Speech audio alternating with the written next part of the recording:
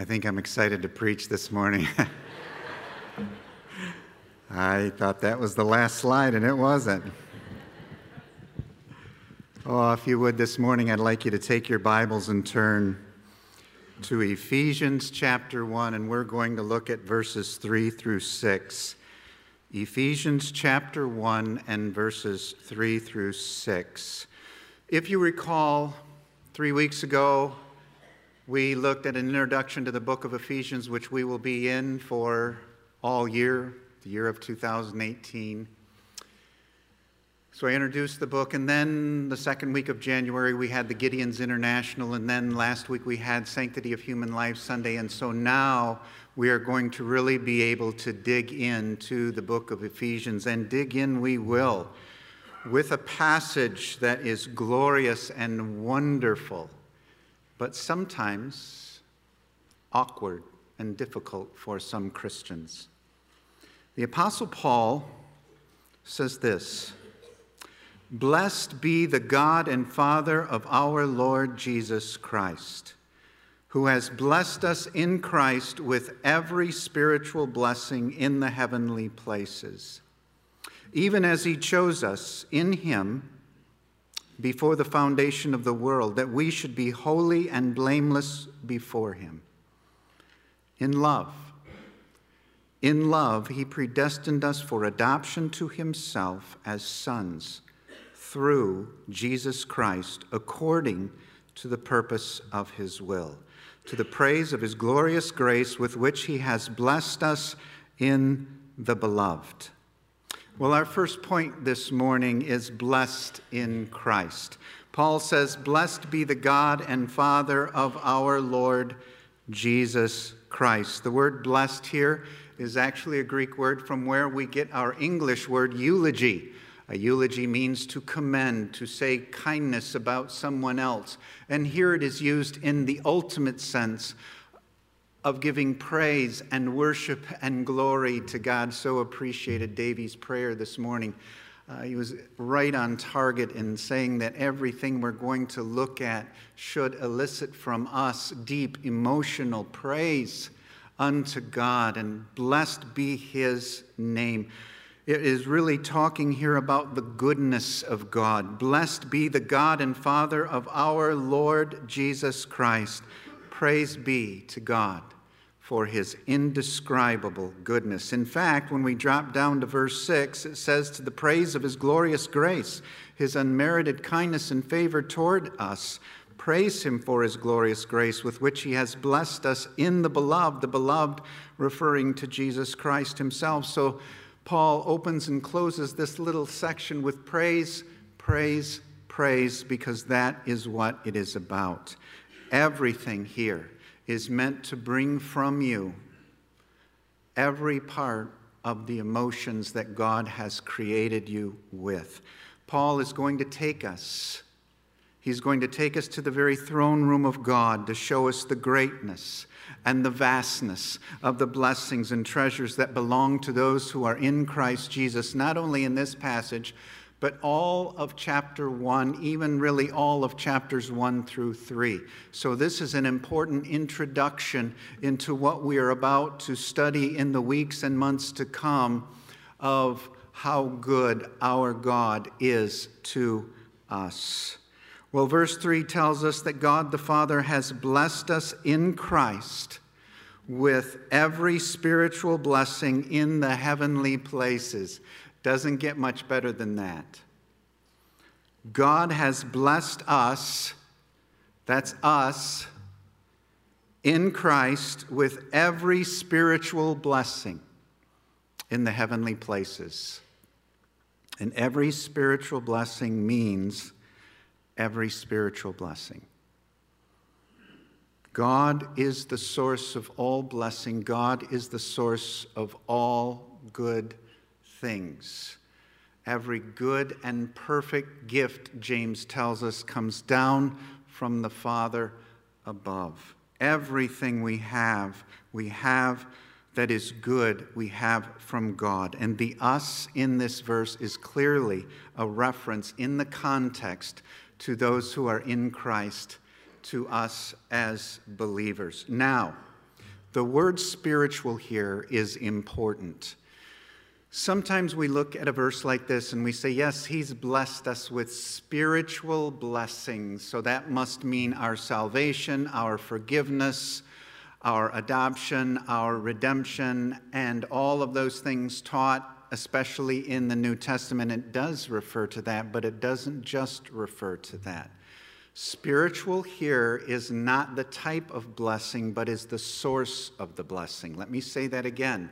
Spiritual here is not a reference to the type of the blessing, but to the source of the blessing. This refers to material blessings and immaterial blessings. So this refers to everything we have, even all of our material blessings. God has blessed us in Christ with every spiritual blessing in the heavenly places. It could be translated, he has blessed us in Christ with every God-given blessing in the heavenly places. So everything in the realm of God's reign that belongs to him, he has given to us as blessings to those who are in Christ. John MacArthur writes this: these abundant, unlimited blessings from God are in the heavenly places. More than heaven itself is included. The heavenly places encompass the entire supernatural realm of God, his complete domain, the full extent of his divine operation. So it isn't just a specific reference to heaven as a place, but to all of the universe and all that God rules and reigns over. From there, he has blessed us in Christ with every spiritual blessing. John Piper succinctly puts it this way: every possible benefit in heavenly places that God has to give is yours in Christ. Isn't that great? Every possible benefit in the heavenly places that God has to give is yours in Christ. And so it's going to take us weeks and months to unpack what Paul says these blessings are. You see, we have a dual citizenship. We are citizens of this country. There may be some of you here who are citizens of another country, but you are citizens of a country. But we are primarily and most importantly citizens of heaven. Not someday, but right now. Right now, as we meet in this auditorium, we are citizens of heaven. The Apostle Paul says in Philippians 3:20, our citizenship is in heaven, from which we eagerly await a Savior. And so, thinking of our American citizenship, we'll just use that as an example. No matter where we go in the world, we are American citizens. We may travel to Argentina. We may go to Thailand. We may go to Nigeria. We may go to Egypt. But no matter where we go, no matter what we do, we are always American citizens, even when we are in a foreign country. Oh, how much more that is true of our heavenly citizenship. No matter where we go, no matter what we do, we are always, always heavenly citizens. Think of it. Our true life, our eternal life, is in the realm of the supernatural, the heavenly places. Think of heaven.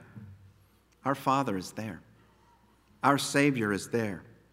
All of your family and loved ones in Christ who have already died, they're there right now, and they're waiting for you. Our name is written in heaven, our eternal dwelling place in heaven.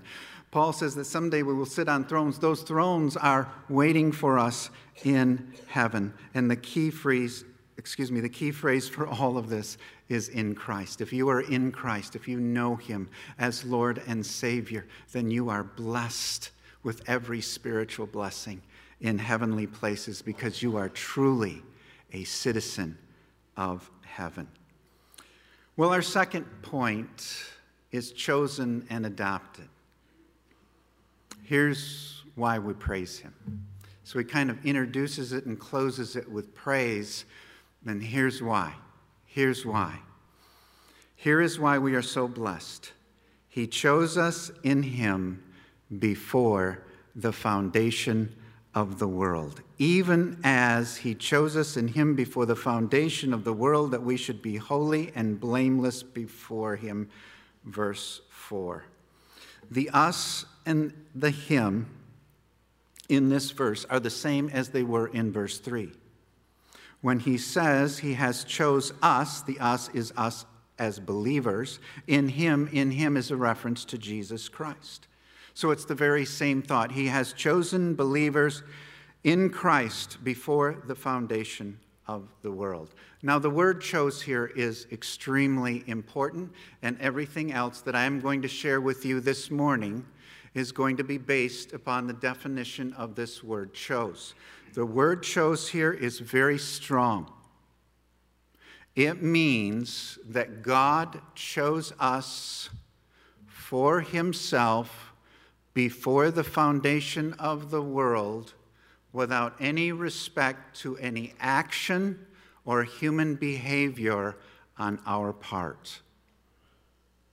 God chose us in him, in Christ, before the foundation of the world, apart from any human behavior or action on our part. He chose us by himself, and he chose us for himself before the foundation of the world. This is not the only place where this is taught. In Revelation chapter 13 and verse 8, and Revelation chapter 17 and verse 8, it says this: our names were written in the Lamb's book of life before the foundation of the world. Wow. That's amazing. Now, I know what some of you are thinking at this point. You're thinking, Pastor Tim, are you saying that God chose us individually to be saved before the foundation of the world, before we were ever born? I'm not saying that. The Bible is. This is not from Pastor Tim. This is not my teaching. This isn't part of some system that I hold to. This is what the Bible says, that God chose you to salvation before you were ever born, before the creation of the world. Now, I'm not saying this to impress you. I just want you to know that this is a sensitive issue for some people, for some Christians. And so, thankful for the technology of Bible software, I went to 14 different conservative Bible commentaries to look at verse 4. They all agreed. They were all in 100% agreement with each other that this word chose is very strong. It means that God chose this. He chose us in Christ, independent of any action on our part. He chose you to be saved before the foundation of the world. There are many verses in the Bible that teach what is known as divine election, and this is what this is. God elected us for himself before the foundation of the world. And there are many aspects to divine election. For example, in John 6:44, Jesus says, "No one can come to me unless the Father who sent me draws him." Now, the context of John 6 is extremely important here. Jesus is talking about being the bread of life who came down from heaven. And some of the Jews begin to grumble. They say, how can he say he's the bread of life that came down from heaven? Isn't he Joseph's son? Isn't he the son of Joseph and Mary? We know his parents, and he says he comes down from heaven. And they began to grumble against him. And Jesus says this: Do not grumble. No one can come to me unless the Father who sent me draws him. This is what he's saying. You're not coming to me because the Father is not drawing you. In Acts chapter 13, Paul and Barnabas go to Antioch in Pisidia, and they tell the Gentiles there that God has sent his Son not just for the Jews, but also for the Gentiles. He says to them, Jesus has come to be a light to the Gentiles and to bring salvation to the ends of the earth. And you know what they do? They rejoice. And it says they glorify the word of the Lord. And then it says this, Acts 13:48. As many as were appointed to eternal life believed. Who believed? As many as were appointed to eternal life. It's not on the screen, but in John 6:37, Jesus says, all that the Father gives me shall come to me. So, God chose you in Christ before the foundation of the world that you should be holy and blameless. He chose you for himself before you were ever born with the ultimate desire that you would be holy and blameless, or the ultimate goal, I should say. Holy and blameless has three aspects, always does. When we receive Christ as Savior, we become holy and blameless positionally, because we are clothed in the very righteousness of Christ himself. There is a second aspect. We are trying to live out our holiness and blamelessness on a practical basis as Christians. Our practice doesn't always live up to our position. But there is a third aspect, and that is when we get to heaven, we will be both positionally and practically holy and blameless. And here is the thought, that God chose you in Christ before the foundation of the world so that you would be holy and blameless for all eternity. And so he says, to the praise of his glorious grace, with which he has blessed us in the beloved, in Jesus Christ. The thought here is praise him, praise him, praise him for all of this. But I know what you're thinking. What about human responsibility? Doesn't the Bible say, Pastor Tim, that we have to make a decision? Doesn't the Bible say that we have to choose Christ? Doesn't the Bible say that if we reject Christ, we will be condemned for all of eternity? And the answer is yes. It says that, and it teaches that. Whosoever will may come. Whoever calls on the name of the Lord will be saved. As many as received him, to those who believed in his name, he gave the right to become children of God. Yes, I believe that the Bible absolutely adamantly teaches that. So, how do we reconcile divine election and human responsibility? And here's the answer. We don't. We don't. Because we can't in our finite minds. Divine election and human responsibility stand side by side in the Bible. They are both equally true, and do not ever deny either one of them. It is called a biblical tension. Let me define for you a biblical tension. A biblical tension is when there are two truths that are equally true but seem opposed to each other, that cannot be reconciled in our finite human minds, but are completely reconciled in the infinite mind of God. Let me say that again. A biblical tension is when there are two truths, equally true, that seem to us to be opposed to each other and cannot be reconciled in our finite human minds, but are completely reconciled in the infinite mind of God. You have to grasp this, because if you don't, you're going to struggle studying the Bible for the rest of your life. Because biblical tension is everywhere in the Old Testament and the New Testament. Let me give you some examples. In the book of Exodus, it says that God hardened Pharaoh's heart. It also says that Pharaoh was fully accountable and responsible for every human decision that he made. Both are equally true. The Bible says that God knows the beginning from the end.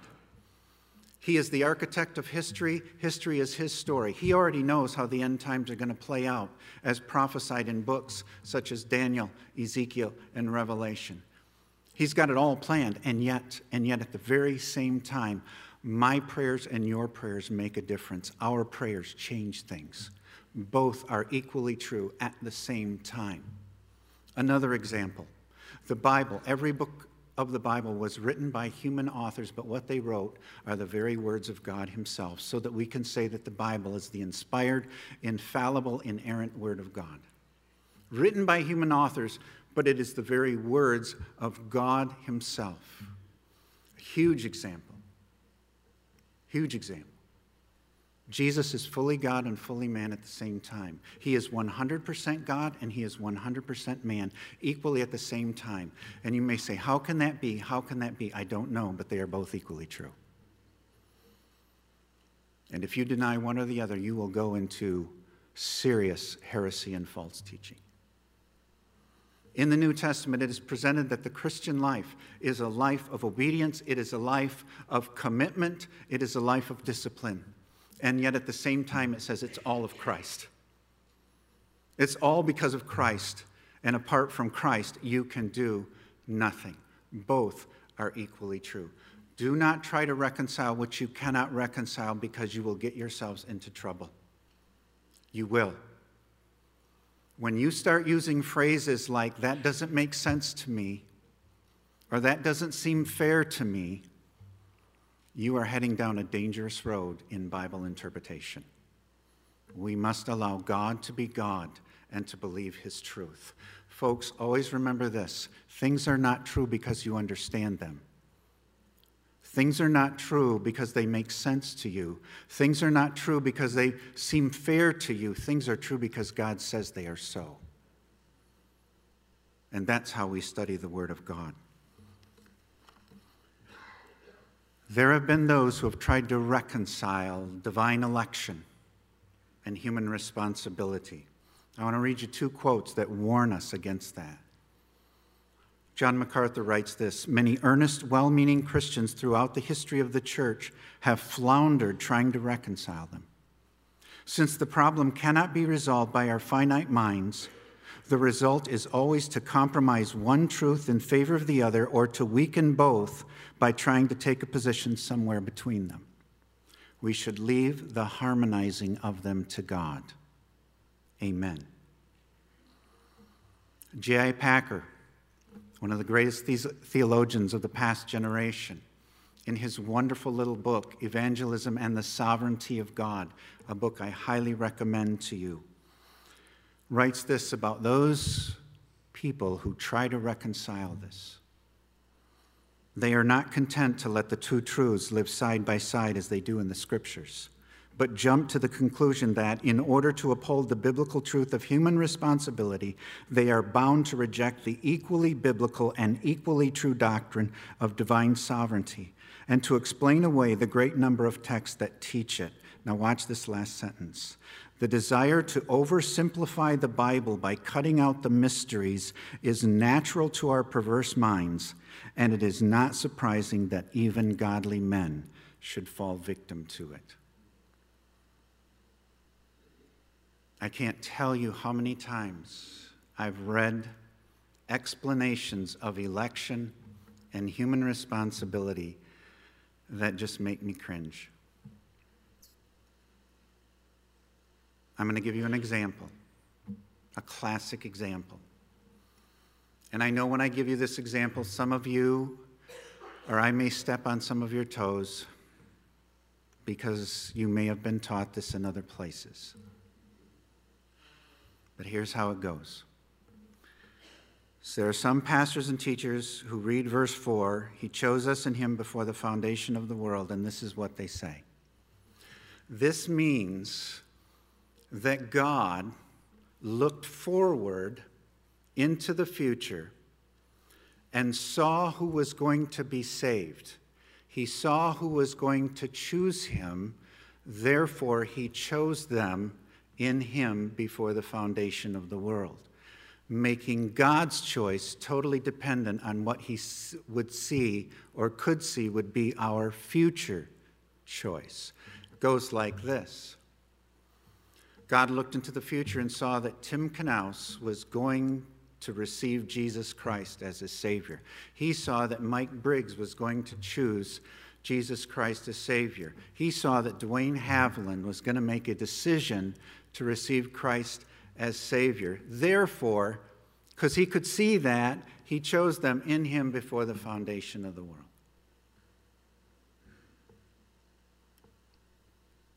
That simply is not true. That may make sense to you. That may make you feel better. But it is not found in Scripture. There is nowhere in the Bible where that teaching is found. God chose you in him before the foundation of the world, completely independent of any human behavior or action. Now, when I preach on a passage like this, I know what some of you would like to do. You would like to come up to me and say, Pastor Tim, but what about this verse, and what about this verse, and what about this verse, and what about this verse? Don't need to do it, because I'm not preaching on those verses this morning. I'm preaching on this verse. And this verse says, he chose us in him before the foundation of the world. Folks, it means what it says and says what it means. I'll try to wrap this up in a few minutes, but let me move on here. Not only did God choose us, but he predestined us for adoption.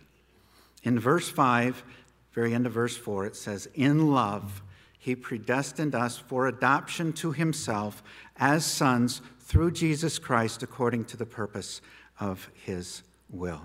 When he chose us in him before the foundation of the world, he did so to make us his sons and his daughters. And that's who we are as we meet together. We are not just citizens. We are not just servants. We are not even just friends of God. We are sons and daughters.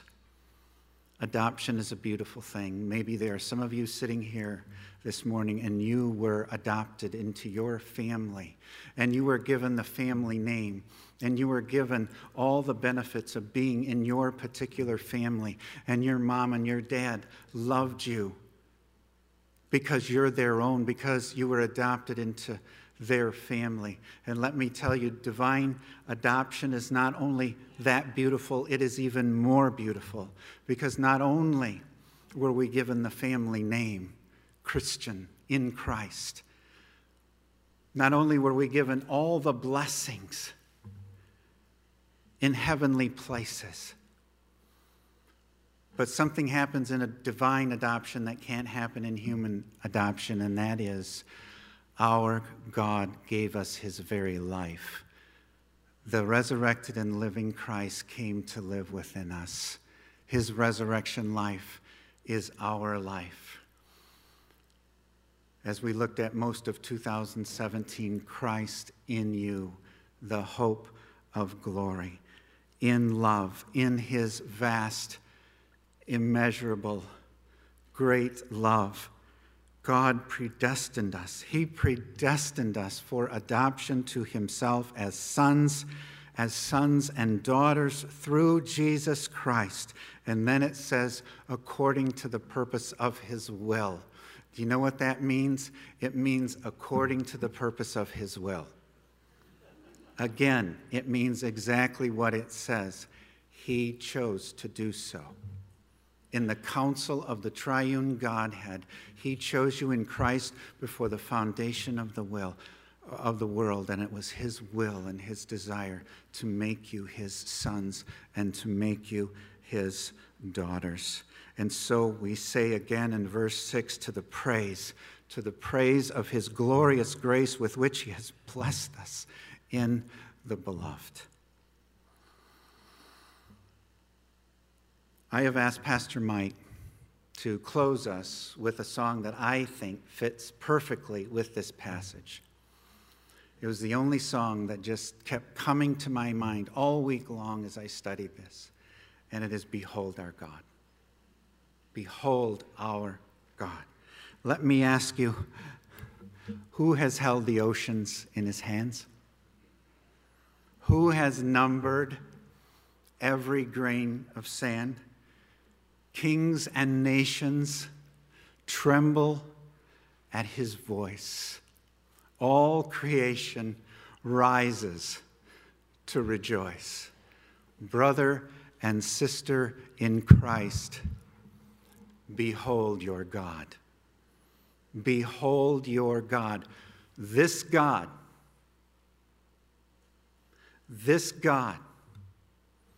chose you in Christ before the foundation of the world. Don't run away from it. Don't try to explain it away.